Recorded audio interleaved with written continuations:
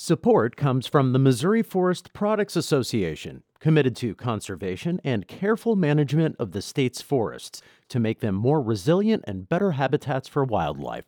ChooseWood.com. It's Tuesday, November 22nd. This is The Gateway. I'm Wayne Pratt. It's been a year since St. Louis and the National Football League announced a settlement over the Rams' move back to Los Angeles. Negotiations over how to spend more than $500 million from that deal continue, and some want more information from those talks. I'm really disturbed that all of this is happening in secret.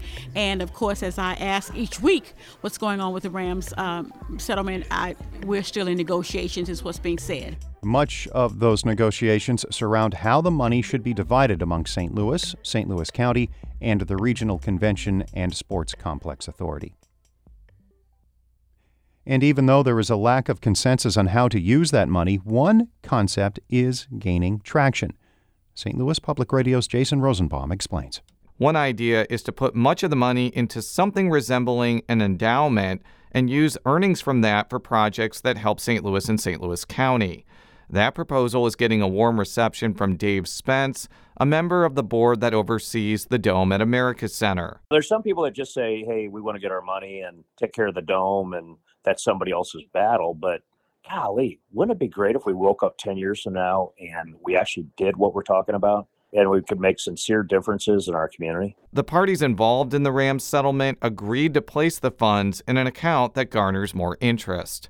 I'm Jason Rosenbaum, St. Louis Public Radio. The St. Louis alderman who sponsored the 2015 attempt to keep the Rams from bolting to Los Angeles is leaving local politics. Jack Coder says he will not run for re-election to his seat or for any other local office.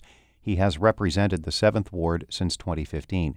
Coder lost the board presidency this month to Megan Green. He will finish the current term, which ends in April.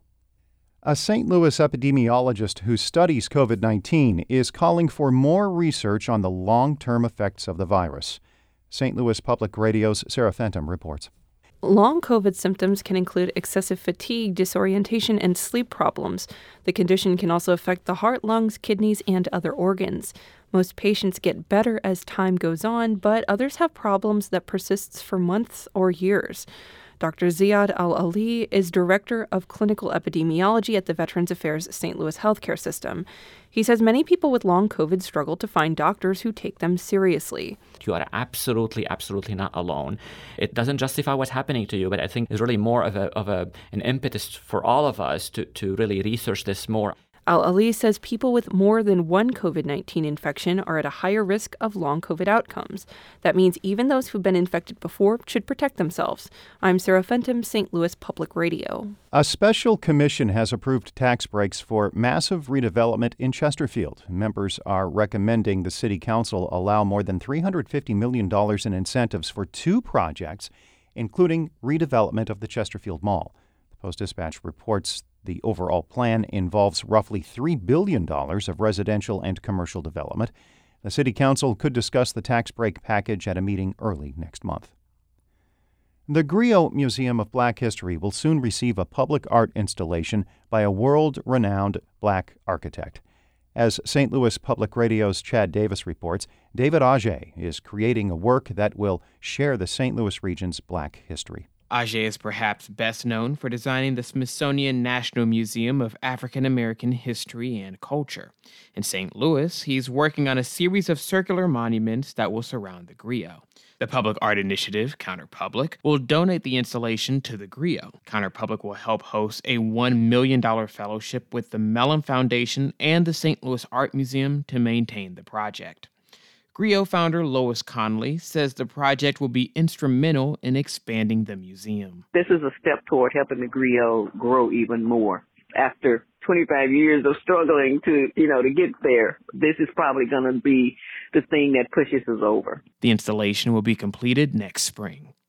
I'm Chad Davis, St. Louis Public Radio.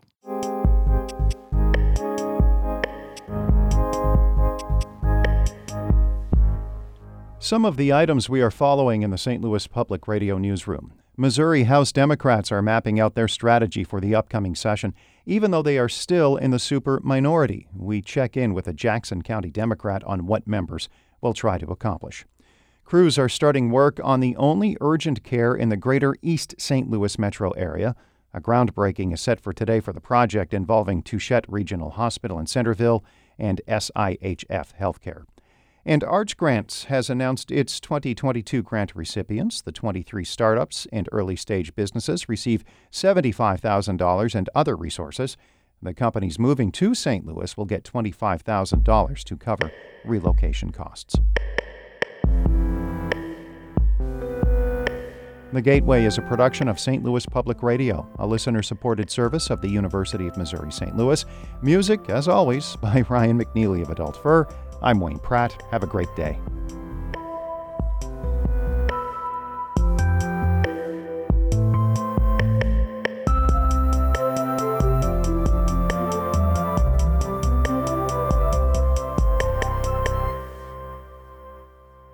Support comes from Mosby Building Arts, a design-build company committed to remodeling the right way. Visit callmosby.com to get project inspiration for any room of your house.